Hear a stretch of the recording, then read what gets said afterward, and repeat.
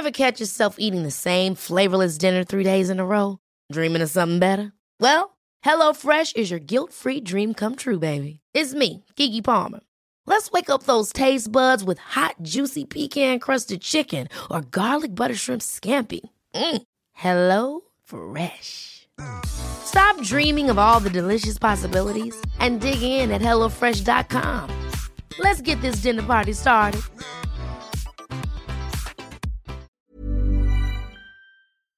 This is a Virgin Media Originals podcast series.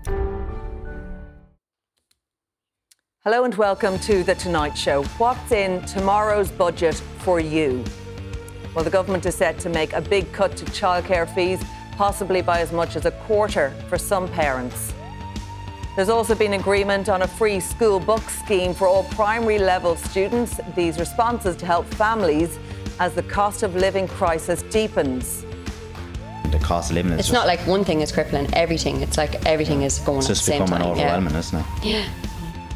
In world news tonight, Italy elects a far-right government in a political earthquake. And sterling slumps on world money markets after a controversial UK budget. We have analysis and reaction to all the day's main events. Join the conversation online with your comments and your questions on the hashtag TonightVMTV.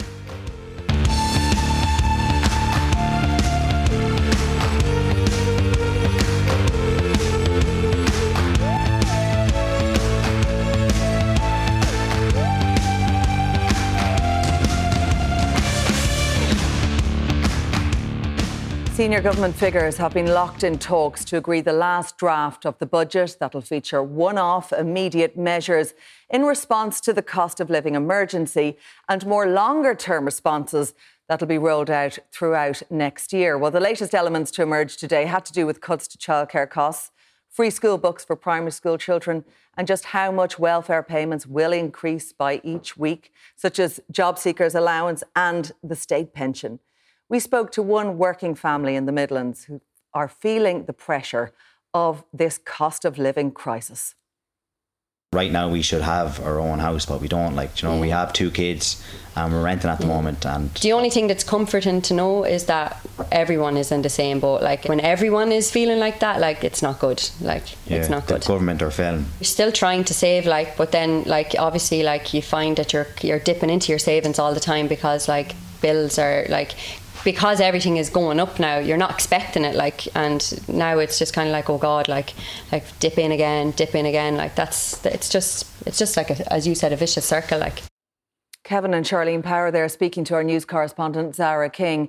Well, I'm joined now to discuss all of this by Fine Gael TD Emer Higgins, Deputy Roisin Shortall of the Social Democrats, Executive Editor of the Irish Daily Mail, John Lee, Suzanne Connolly, Chief Executive of Charity Barnardo's, and parenting journalist Jen Hogan. Full panel tonight. You're all very welcome along to the programme.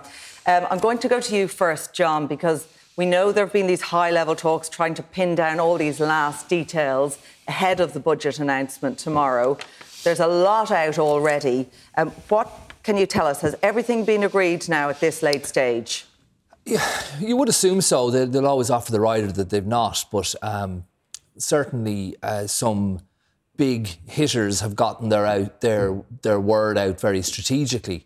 I think Norma Foley's People played a brilliant game in.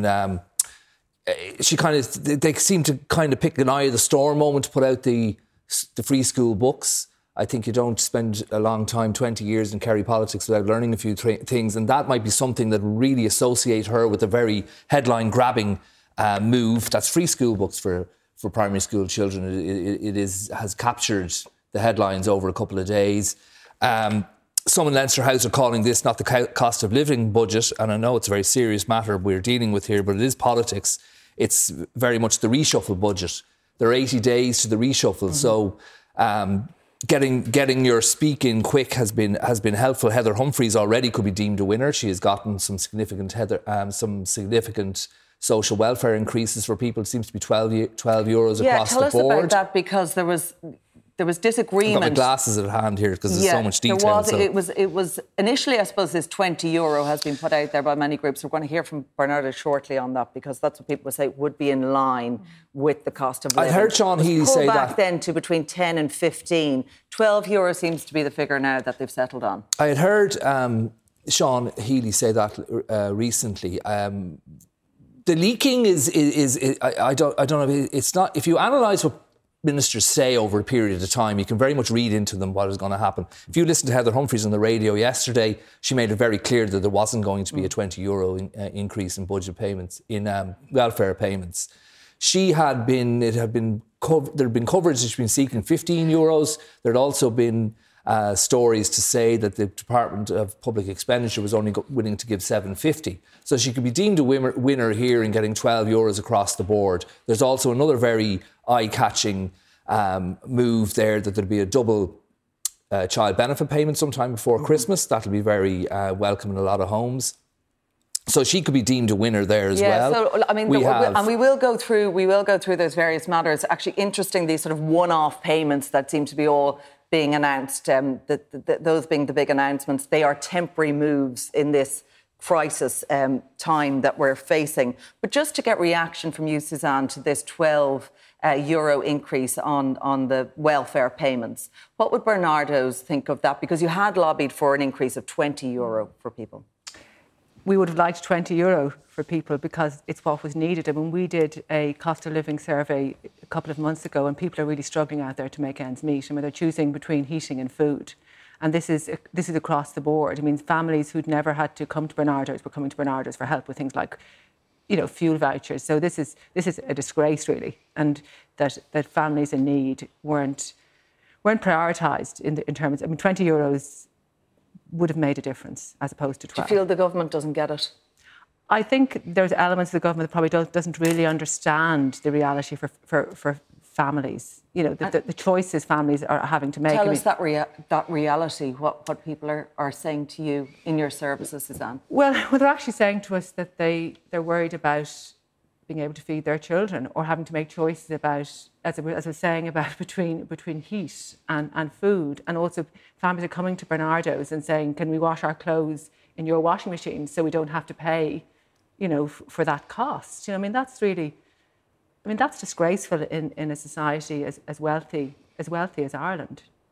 I just want to get immediate government reaction to that. I suppose, Emer, you've heard what Suzanne has to say. They're calling, should it be a €12 increase, a disgrace compared to what's actually required in this situation.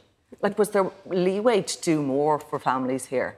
Well, we are doing more than just €12, and I suppose I just should say, I know the phenomenal work Bernardo's are doing. I met with Suzanne and her team in my area in Adamstown just last week. I know how valuable their services are, and I think we need to invest more in them. But in terms of what the government is doing for families in that situation, it's more than just the €12, which is a significant increase. It's also an increase in fuel allowance. It's also an increase in once-off payments, an additional extra week on top of the bonus week, the fuel allowance being extended, €500 for carers, an additional one-off grant. It's a combination of long-term measures along with those shorter-term big hits where you're getting a big sum, the energy credit, where you're getting a big sum into your bank account to help in the winter months when those electricity bills, when those gas bills, when those heating bills are at their highest, because that's when people need intervention. But the one-off payments, I suppose the argument might be made that they are indeed just that. They are one-off payments, and while they might be welcome for a month like November, what happens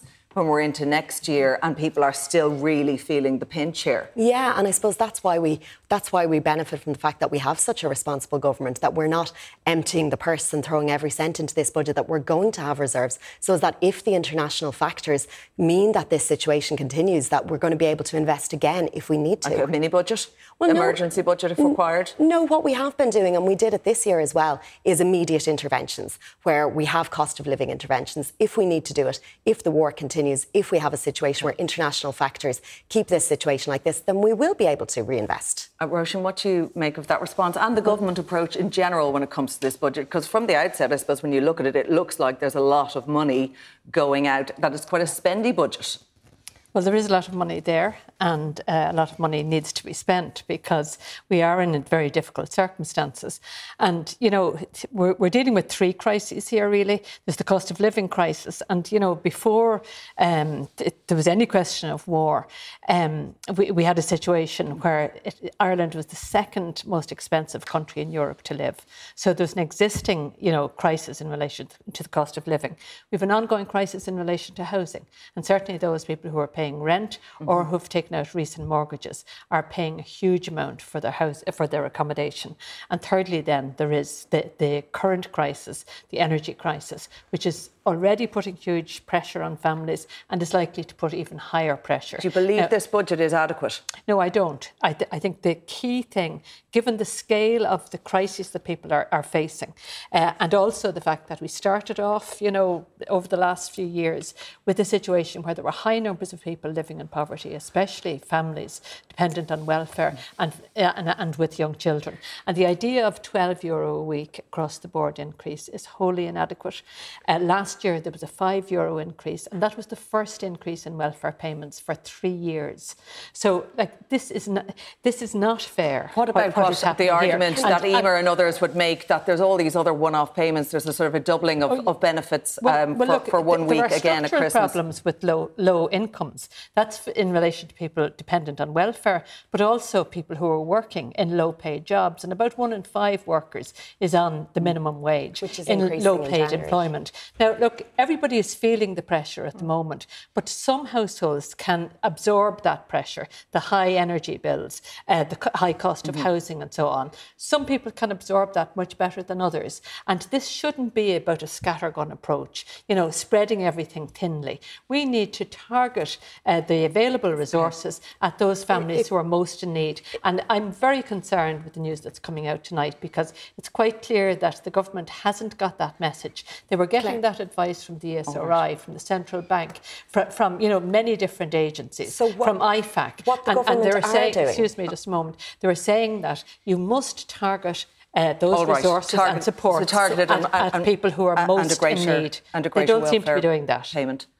I think we've heard your response to that. And not to that particular point. So I suppose what Social Democrats have been putting forward is a €15 increase versus what the government is talking about, a €12 increase. So that extra €3 a week is about €150. We're putting more than that in because we're putting in the double bonuses. And that benefit is going to hit when bills hit. That's when interventions are needed. That's when interventions are needed because that's when people actually have You're saying more than 15, are you?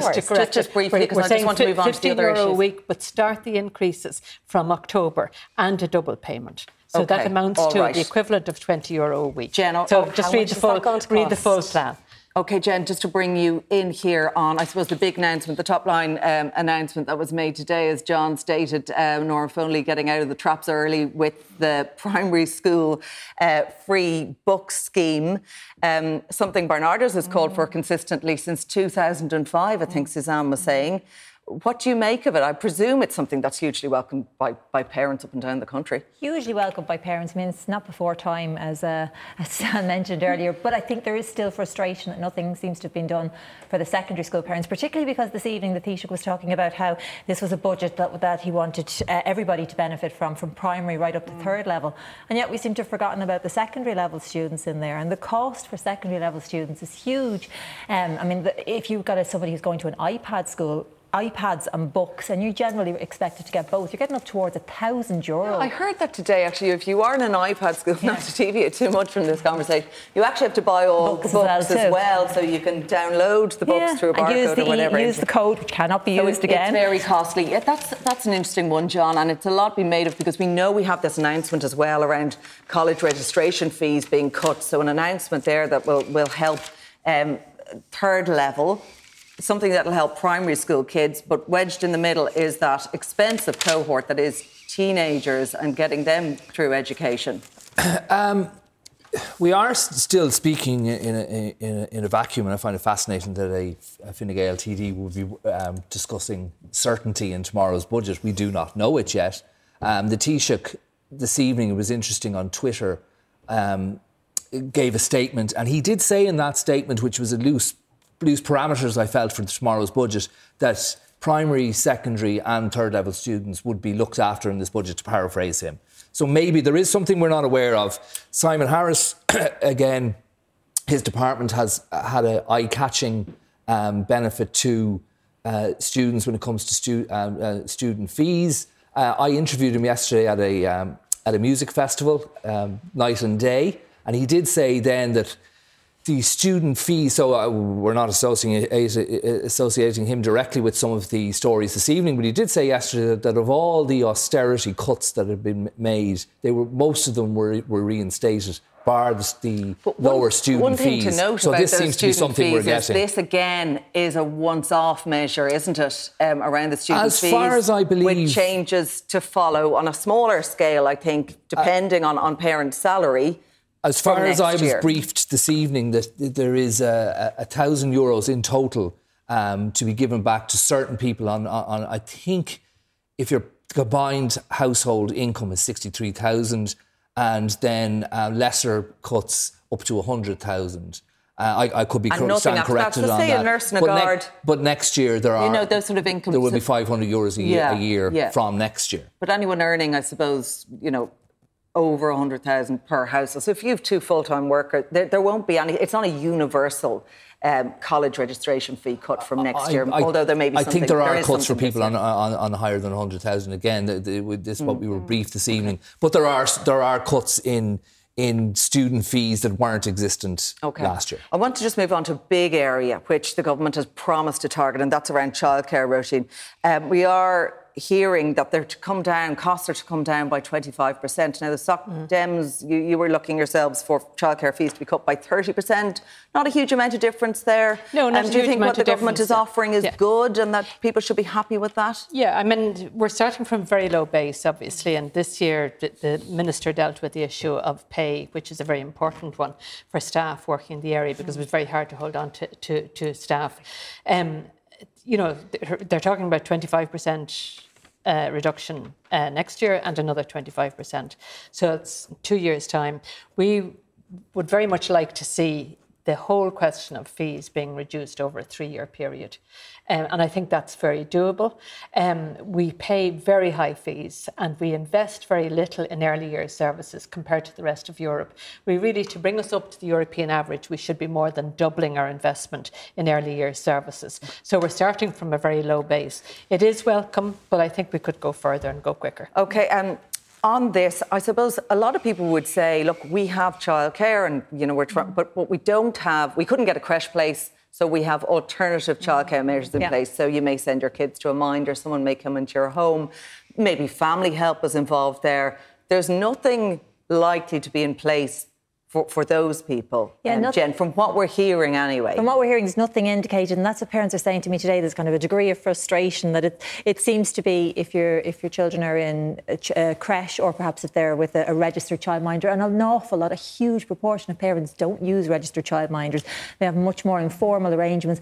That doesn't mean that they're not feeling the pressure or the cost of paying somebody to mind their children, and sometimes that's due to lack of places, because we know there's a huge shortage around places, particularly for younger children and those in after-school childcare. They're particular challenges for parents at the moment. Sometimes it's because of that, sometimes because it's to do with work flexibility, particularly, again, people in lower paid jobs that might... Yeah, because in many places you hear if you want to get your child a creche place, it needs to be full-time, 5 days a week, and that doesn't fall into all family working arrangements. It doesn't allow for weekends. And it doesn't allow things for that. like that. So they have to look at these alternative options, but again, it doesn't mean it's necessarily more affordable, and they're worried they won't benefit from it. Yeah, it's something to note there, Suzanne. I mean, what would Bernardo's think about childcare measures that we're being told will be announced tomorrow to the tune of, I think on average, €170 discount per childcare place for a parent? Well, it's to be welcomed. However, as Roisin was saying, there needs to be more investment in early years, because we know that the investment in early years makes a big difference to children,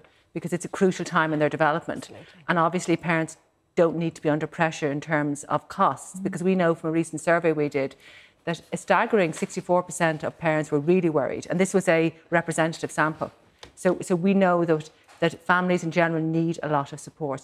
So we would in Bernardo's really, I suppose, support probably a public system of fully funded early years. I mean, that would be our dream, if you Would like. Would that be an ideology? Would that be something that would be shared or shared by, say, Fine Gael in government, that you'd say free childcare for all? Like, we heard a lot from the opposition benches. We know when it comes to world rankings, OECD reports, we are bottom of the pile when it comes to childcare provision in this country. Well, Fine Gael have done a lot of work in this area, and we actually have through our policy been lab. years in government, people would say 2011, like there's been no political appetite, there's been nothing done. And I think you can see a change in that now, and that's because we are investing so heavily in childcare, and also or is we're it because people are banging down the door saying we can't afford this, and it's more than a mortgage a month for and people? That's it. It is. You've summed it up there. For some people, it is a mortgage, but that's why we're investing this, to bring down the cost of it, and we're also making it more attractive for people to become childcare workers and easier for creches to be able to expand. Another important element of childcare is parental leave. And this government promised in the programme for government that parents would have paid parental leave for the first 12 months of a child's life.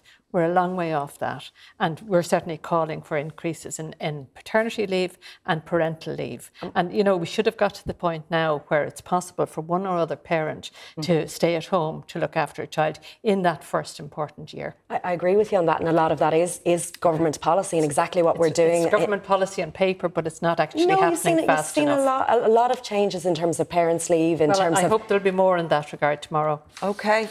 We'll have to leave that conversation there, but my thanks to Jen Hogan. The rest of my panel is staying with me. Coming up next, a house price slowdown and what's in the budget for renters. Stay with us.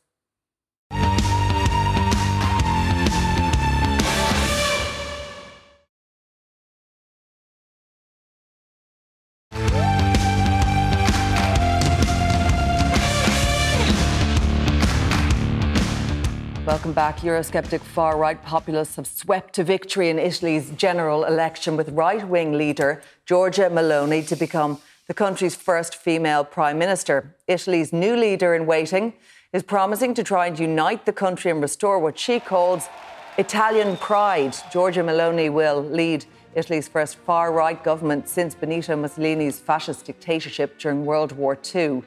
Well, earlier I spoke to EU correspondent Alex Cadier in Brussels about reaction there.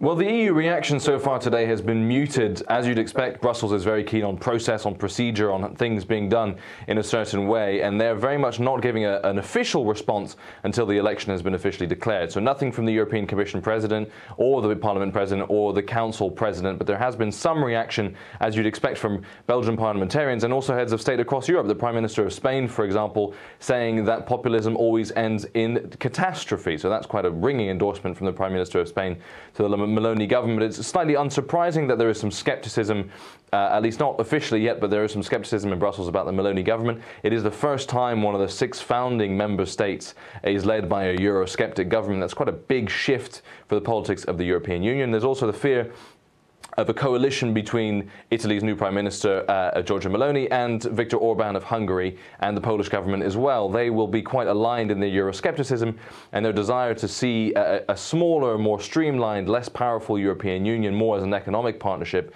and as an alliance of nations rather than a supranational government as they perceive it to have become. Now, the flip side of that, and the fact is that although they may be aligned on certain things like tax and the role of the European Union, there is a huge dividing line between Hungary and Poland, specifically on Ukraine, and there's a bit of ambiguity on Giorgia Meloni's position there as well, especially with her coalition partners have been quite warm when it comes to Vladimir Putin and the Kremlin line of late. Now, she's clearly now made her support for Ukraine very clear, but it does mean that this coalition within the EU will have some difficulties still to come. But as I said, a certain degree of skepticism in the...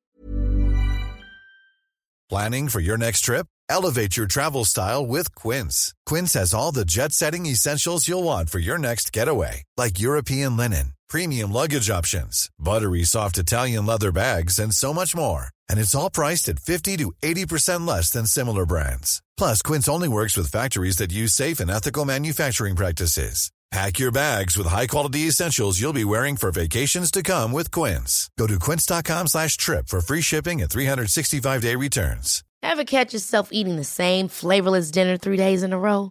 Dreaming of something better? Well, HelloFresh is your guilt-free dream come true, baby. It's me, Keke Palmer. Let's wake up those taste buds with hot, juicy pecan-crusted chicken or garlic butter shrimp scampi. Hello Fresh. Stop dreaming of all the delicious possibilities and dig in at HelloFresh.com. Let's get this dinner party started.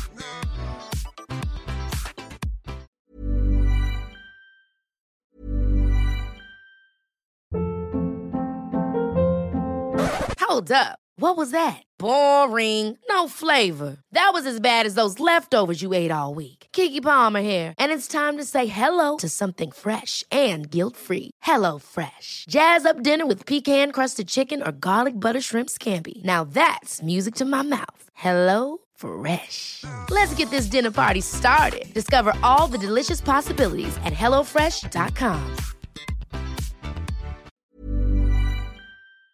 Face of the emergent Meloni government. Let me just give you a quote from Giorgia Meloni a few weeks ago speaking at the far-right Vox party in Spain, which I think summarizes quite well. Yes to the natural family, no to the LGBT lobby, yes to sexual identity, no to gender ideology, and then it finishes with no to the bureaucrats of Brussels. So quite a tense relationship between Italy and Brussels to come.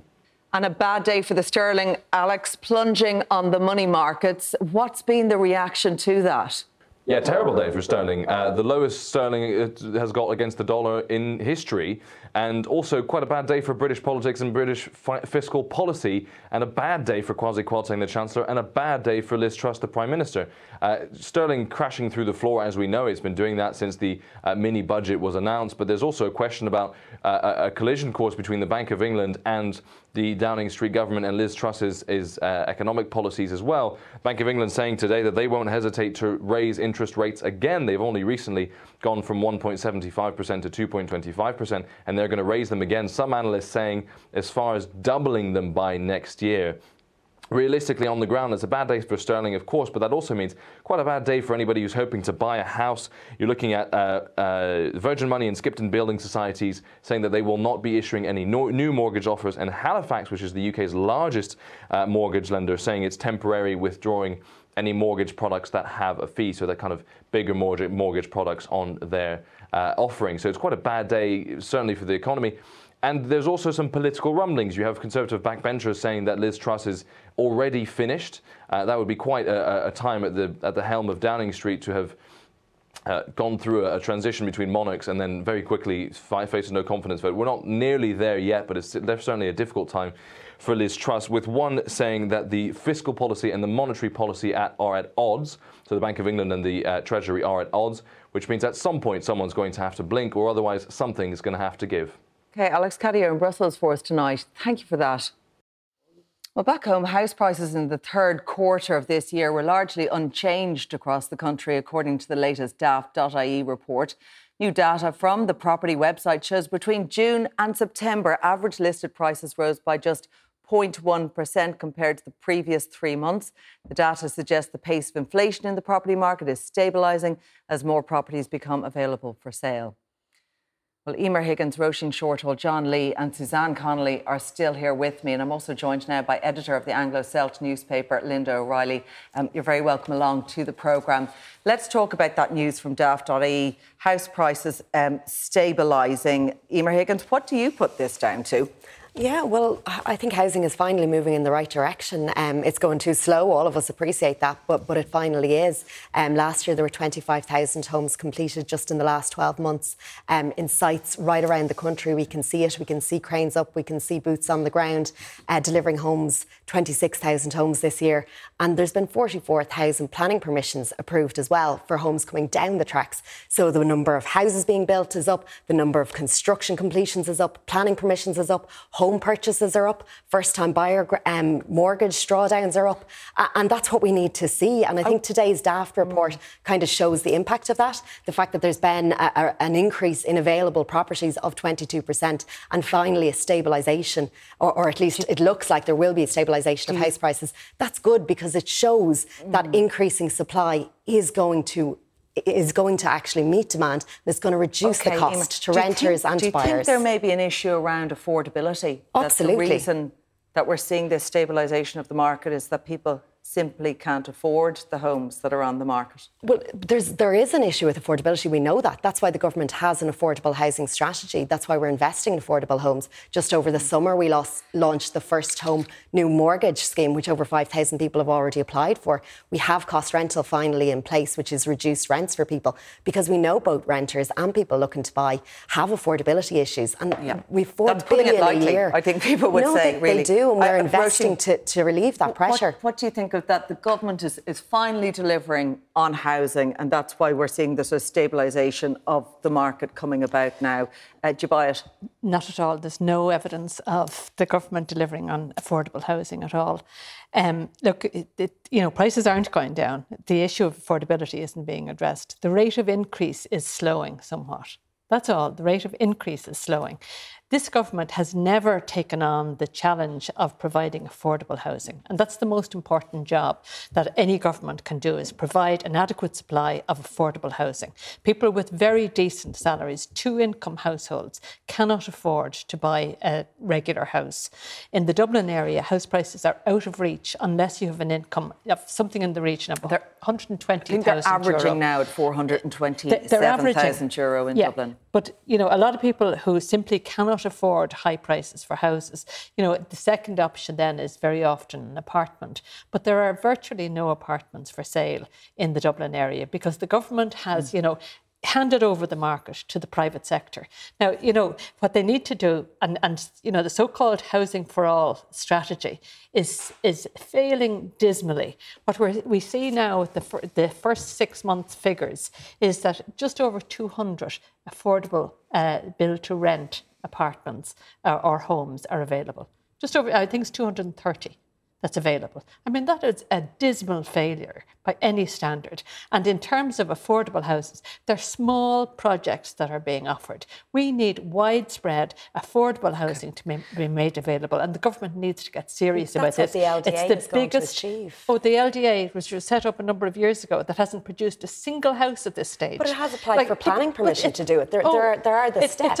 It's all that's talk. Exactly what it's It's all not talk. fair, Roisin. You are not making a difference to people in terms of making housing affordable. Okay, can I talk about the national picture here as well? Linda, editor of the Anglo-Celt, Cavan based. We are looking actually, I noted from the house price report today that while they're stabilising in Dublin, there's actually been slight rises outside of Dublin in other cities. What's the picture in somewhere like Cavan in terms of housing provision and affordability for people in the region? Well, Cavan is a small rural county, as you know, and there's a very real supply issue when it comes to housing in the county. I would say outside of cost of living pressures, it's the single biggest issue facing the county at the moment. There were, I think, something like 12 properties to rent in County Cavan on Daft, or Daft.ie today. And that report that's just been released, I think there's a 7 to 8% increase year on year. But in counties like Cavan, it's more like 11%. And absolutely, people are struggling to get on the property ladder. And rent has just gone crazy. In terms of apartments were mentioned, for example, there's one investment fund that owns 3 apartment blocks in Cavan Town. And residents are being served with notices of rent increases, in some cases of over 50%. Some of these tenants are on schemes like HAP, and they would have to absorb all of that. So not in a rent pressure zone there, is that No, is and that absolutely, right? They need to be looked at, and also the criteria and eligibility for schemes like the rent-to-buy scheme also need to be looked at, so people can have a chance, because there's people in that squeezed middle, they don't qualify for schemes like HAP and they cannot afford to get a mortgage. And you mentioned that the supply issue was stabilising. I do think that cost of living pressures have a lot to do with that, as well as increasing mortgage rates. Yeah, John, I mean, look, it's a huge issue with cost of living, and then the housing crisis, which really, isn't just a problem this year, as we well know. What is contained in the budget to help people? Specifically, they're looking, aren't they, at rental reliefs in this budget? They've been a bit quiet in housing in recent days, but I suppose last year we had which was pretty much the housing budget, that came in the wake of Housing for All. There is talk in government this evening of tax breaks for renters, €500 this year and €500 next year, but a tax credit, essentially, you get it back. That is the totality of the conversation this evening. Which is actually less than what was offered to people in tax relief when it was introduced. I think they did away with it post-bust, but there was always that sort of tax credit for people renting. Yeah, and something like a little more than €1,000. So this is less than that. And a little more than they had flagged in recent days. You know, we had the greatest property crash in the history of the Western world. We still haven't recovered. It's a uniquely dysfunctional market we have. You know, housing prices have diminished in the scale of increase, but they're still 7.7% higher than third quarter last year. And the average price of a house in Ireland, taking in the totality of the country, is 311,000, which is not a sustainable level. Housing is going to be the arc for which you can improve housing before the general election is not there for this government, and it's going to be the big problem for them. It's going to see Roisin's party make gains and Sinn Féin make gains on housing.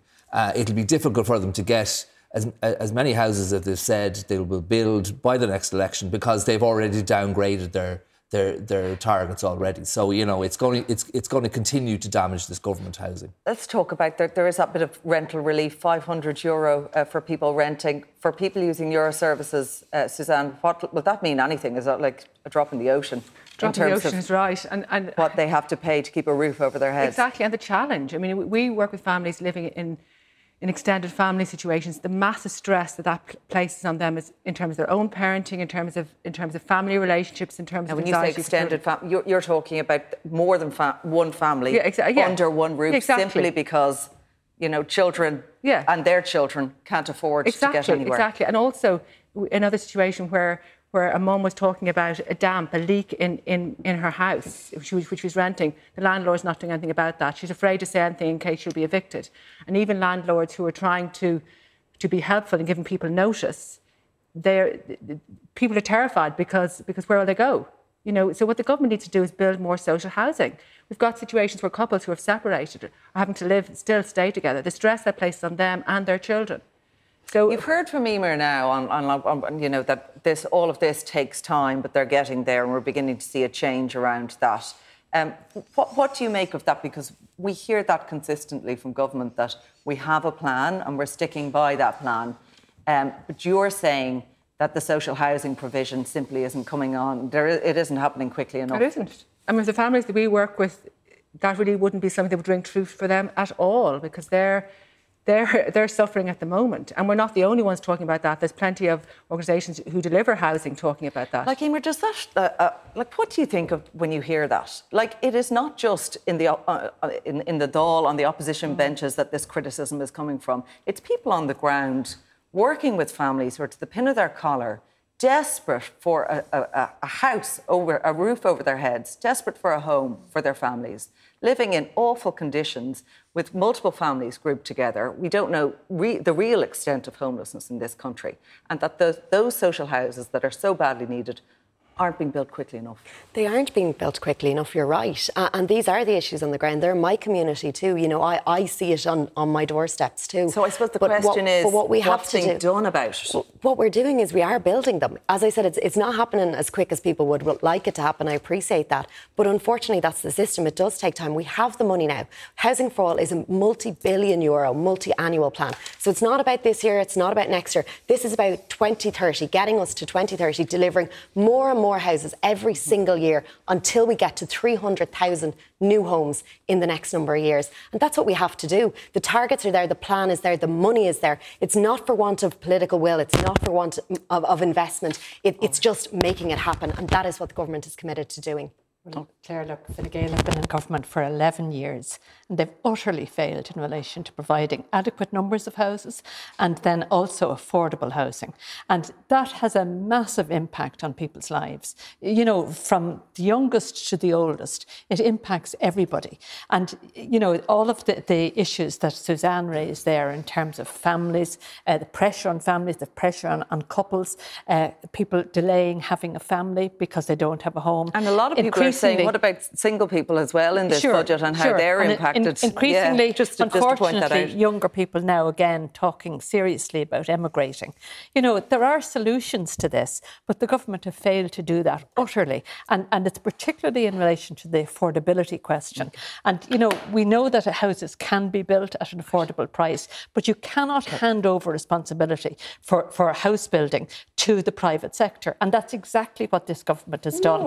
And we have institutional... It's tasking local authorities. Sorry, we have it's collaboration with the private sectors in order to build. Institutional investors who are building high-rise apartments at high-rise prices, which are not available to the regular households. And the other thing then, of course, is the government is letting them off almost scot-free in relation to taxation. I mean, you have just abdicated all responsibility in relation to this. This conversation will continue. We're not likely to hear anything around this, most likely in the budget tomorrow, but maybe something for renters out there. But my thanks to Roisin and to Suzanne. Emer, John and Linda are staying on with me. Coming up next, would a budget VAT cut encourage you to buy more newspapers? Stay with us.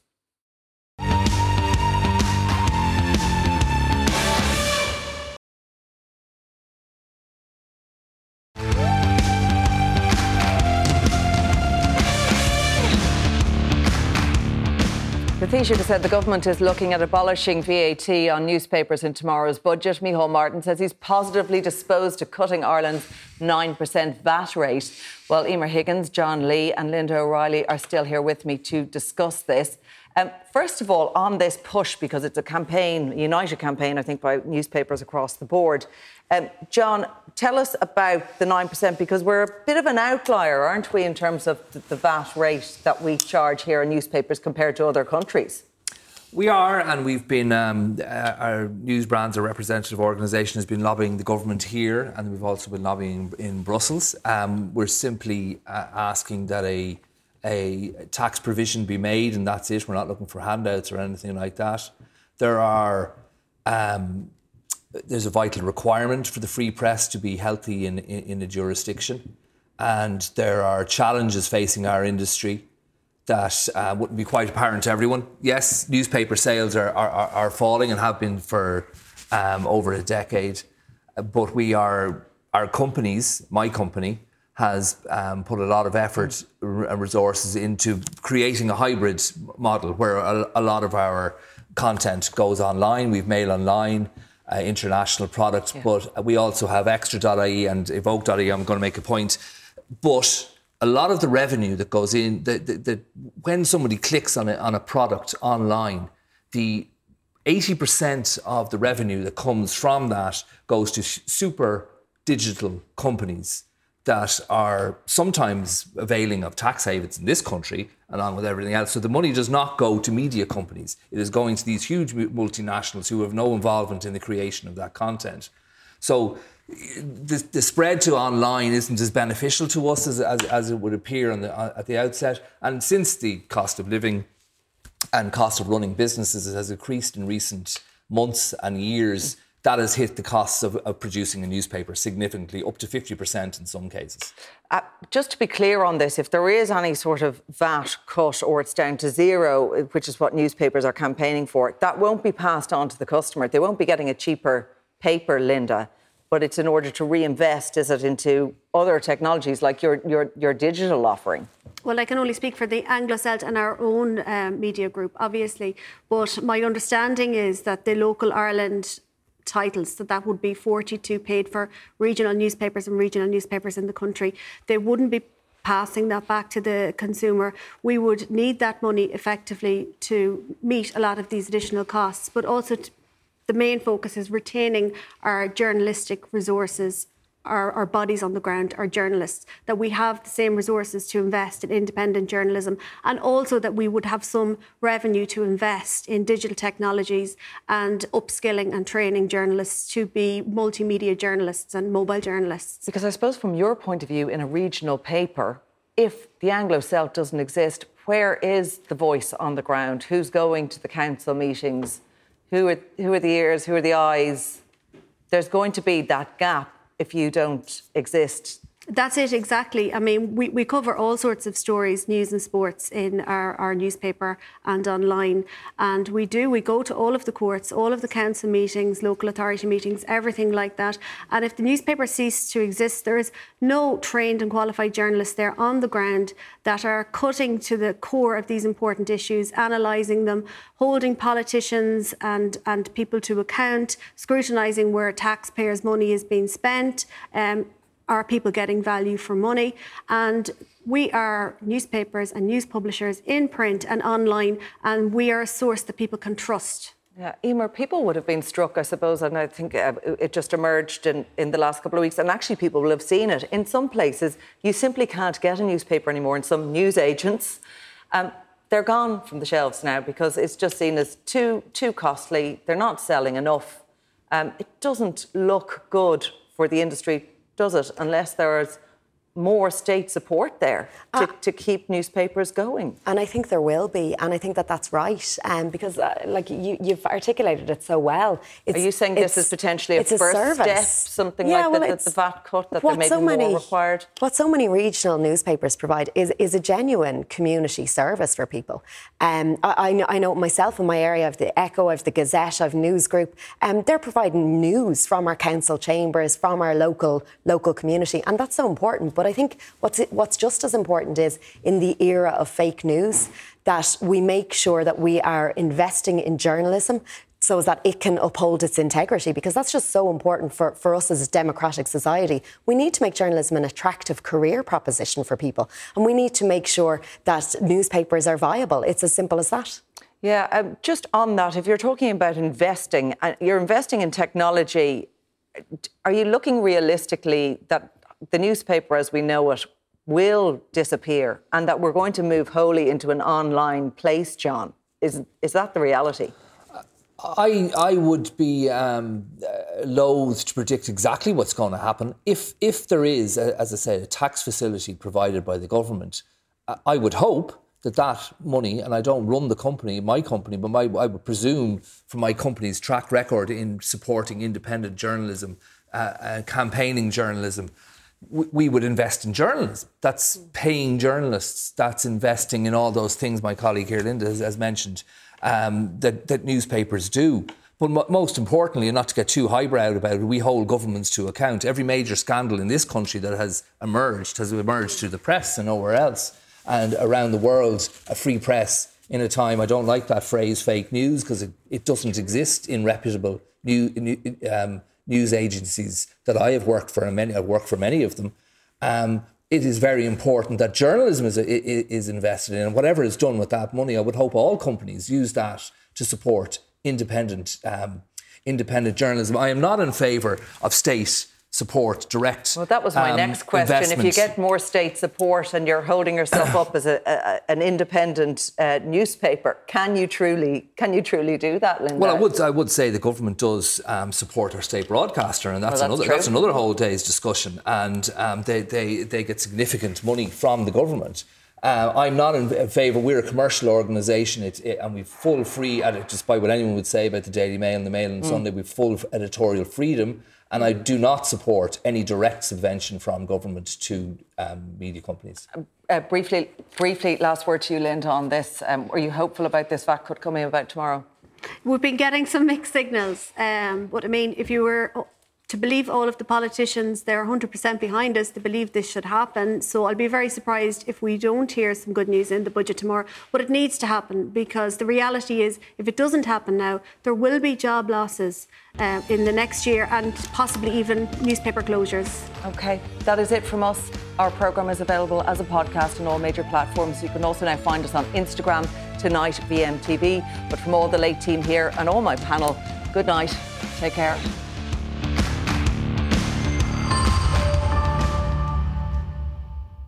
This is a Virgin Media Originals podcast series.